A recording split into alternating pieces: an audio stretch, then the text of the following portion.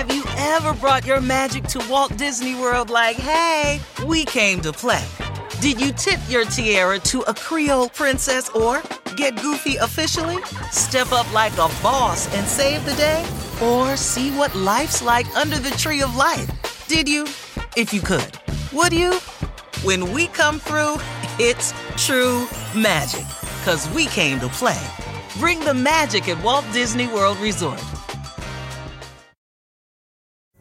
Pulling up to Mickey D's just for drinks? Oh yeah, that's me.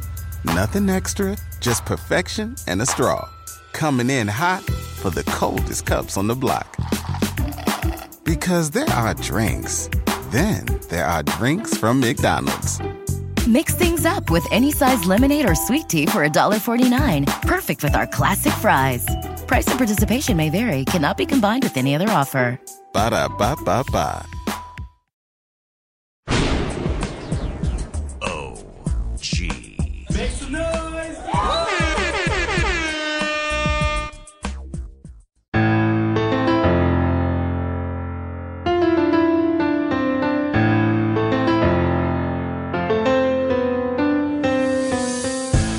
He's the host of the Netflix series Hip Hop Evolution. He's an MC who I didn't know much about prior to this, but I'm glad I know about him.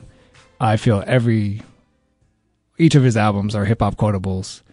He just released his newest album, a short story about a war he shot, and I want to welcome him to the Library of Domenico. Thanks for joining me. Thank you very much. Thanks for having me. Cool. I want to start with a question that I heard you ask in the trailer for season 2 of Hip Hop Evolution. And that question was, what was your first taste of hip hop? My first taste of hip hop was probably a Canadian artist that you guys may or may not know. He goes by Maestro Fresh Wes. I've interviewed him. Yes. Yeah. He's great. Yeah, Maestro. He is great. Great guy, great artist. And in Canada, he's our godfather, like 100%. So he had some big hits when I was just a little kid, maybe 6, 7 years old. So those are my earliest memories of hip hop. He had one hit song called Let Your Backbone Slide that was like a massive hit in Canada. And a huge anomaly in that sense, because if you listen to the song, it is like hip hop. It's very hip hop. It's not Ice Ice Baby. It's like Big Daddy Kane sounding, Rakim sounding, like hard raps, hard drums, and it was a huge hit. So that's probably my first taste of hip hop. Would you say that he has had the kind of the biggest impact on you as an artist, or is that someone else? Yeah, I wouldn't say he's had the biggest impact of anyone, but definitely that initial impact of just seeing an artist, a hit rap song like really has a hip hop energy and to come into my life. And then in other ways too, he was, coming to learn that he's a Canadian artist, and the way that he represented the kind of Black Canadian experience in his music was influential for sure. But, yeah, I wouldn't say he's like the top of my list of influences just because I encountered his music way younger. I would say the artists that I heard in high school were more influential. With those Canadian artists as well, or is that? No, I would probably point to like the first instances of hearing Common, Lauryn Hill, Outkast. Those would be, the most formative like musical experiences of my life in terms of impact on my career. The Netflix series Hip Hop Evolution not just takes the viewer through a journey of hip hop, it obviously takes yourself through your own journey of hip hop. So for you, what has been kind of the most surprising, I guess, story that you heard, something that you might have had a pre-notion about but could have been totally wrong? Yeah. Or like what has stood out for you? Well, there's a guy in the first season, DJ Hollywood, that I didn't know about, and I actually think a lot of hip hop heads maybe didn't know about, who was just the biggest DJ in New York in a certain time in the 70s, and pioneering in terms of rap, like what we understand as rap. He's like a pioneer, and that was news to me. I didn't know about that. He was from Harlem, and what the story that we often hear is about the Bronx, and of course, rightfully so. So that was new to me. Trying trying to think of other things. I mean, a lot of the other learning too is it's a different kind of learning for me. It's like more the physical, visceral learning of being in a place, right? Being in the Bronx and feeling the energy of that place and the mix of cultures that produced hip hop, and actually having contact with it and kind of getting to know it on that level has been a big part of what I've learned too. In the trailer for season 2, Q-Tip talks about Nas, and obviously Nas, Illmatic. I mean, what more can you say, right? Mm-hmm. One thing Q-Tip says in the trailer, he says Nas was in a sense true, quote unquote, true hip hop. What is the definition of true hip hop in this sense? Yeah, I think I know what he means. You know, part of the reason why Illmatic is held in such high regard, I think, is because it's still, in the minds of music fans and hip hop heads, that is essentially hip hop. You know, this young, gritty, wise poet and beats that are grimy and soulful. That's essentially hip hop. Yeah. Do you know what I mean? Yeah, totally. So I think that's kind of like what he means. And I do think that remains like the essential elements of, you know, what you would call hip hop are those things. There's something that happens and I should have wrote this question down, but there's something that happens during your interview in the Grandmaster Caz episode, the Underground to the Mainstream episode, where they talk about the famous battle. But then they talk about, and then there's a Rodney Dangerfield rapping, right? And the idea being that rap became easy for people. Mm-hmm. You fast forward today, it's the most successful genre now, most popular genre. Yeah. You have, you know, YouTube stars, you have SoundCloud producers, et cetera, et cetera. Is rapping just as easy now as it was when the Rodney Dangerfield dropped an album? I mean, does it feel that way? Yeah, I never really thought about that, but in a sense, yes. You know, in the sense that there was a time, you know, as hip hop was developing and artists were expanding the boundaries of the genre and developing and like making the genre more sophisticated and more elevated, where like you had to be great to be involved.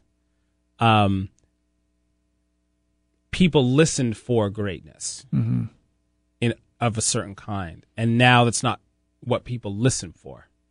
It's not what a lot of people listen for. So in a sense, yeah, because rap is essentially easy. Right. Like, it is essentially easy. To be great at it is hard, but it is essentially easy. And there's something nice about that in the sense that like it means that anyone can use it to express themselves. Right. Theoretically, you know, if you have rhythm, which every human being is supposed to have, and you know, language, which most human beings have too. You should be able to do it. But yeah, to be great at it is hard. And there was a time, especially as like the genre developed, probably like in the 90s or whatever, like you had to be great. I mean, the standard, you know, we brought up Illmatic. Illmatic raised the bar. You had to approach that level of rapping. Rappers before that were like, well, I have to get way better. Right. You know, and the same thing happened with Rakim. It's like we interviewed DMC about Rakim. And I said, what did you think when you heard Rakim? He's like, I knew we were done. You know, like that's how the genre evolved. But then at a certain point, I think you reach a creative apex. It's like, can you rap better than Black Thought? No. You can rap as good as Black Thought. You can't rap better. No. You can rap as good as Eminem. You can't rap better. You can rap as good as Andre 3000. You can't rap better. So rapping great is no longer like the thing that you have to do in order to be heard. So yeah, in a sense, I think you're right. I never really thought about that parallel to back then, but I think that's pretty accurate. Was you interview Flash and he talks about Blondie, Mm-hmm. And she does a rap. Was there?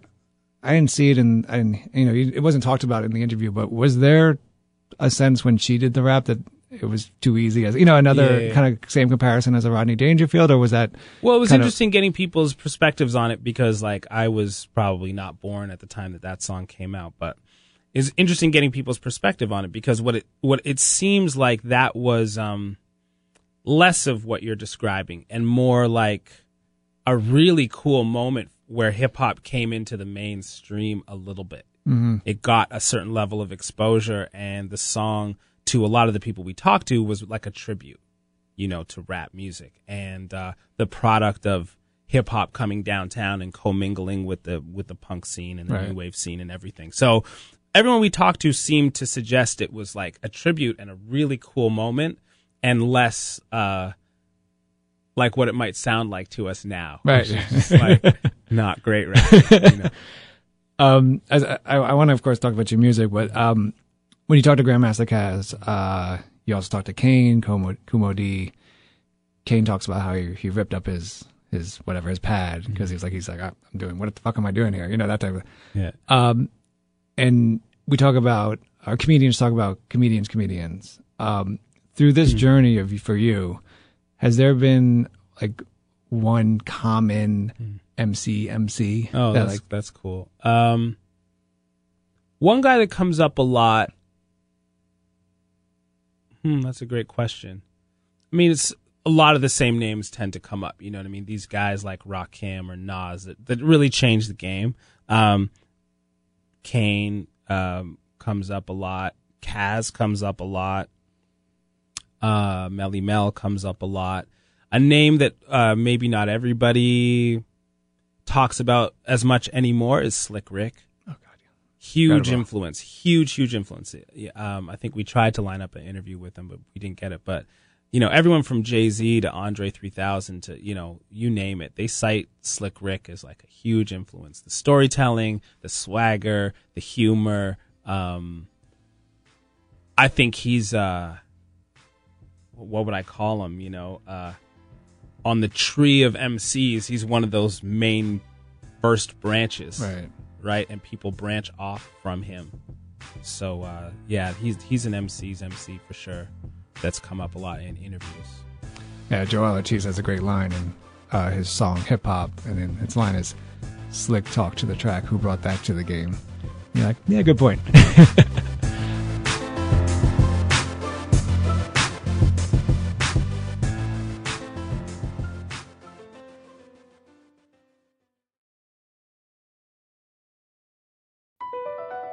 BP added more than $70 billion to the U.S. economy in 2022 by making investments from coast to coast. Investments like building charging hubs for fleets of electric buses in California and starting up new infrastructure in the Gulf of Mexico. It's and, not or. See what doing both means for energy nationwide at bp.com/investing in America.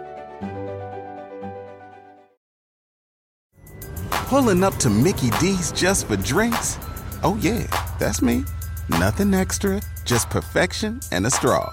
Coming in hot for the coldest cups on the block. Because there are drinks. Then there are drinks from McDonald's. Mix things up with any size lemonade or sweet tea for $1.49. Perfect with our classic fries. Price and participation may vary. Cannot be combined with any other offer. Ba-da-ba-ba-ba.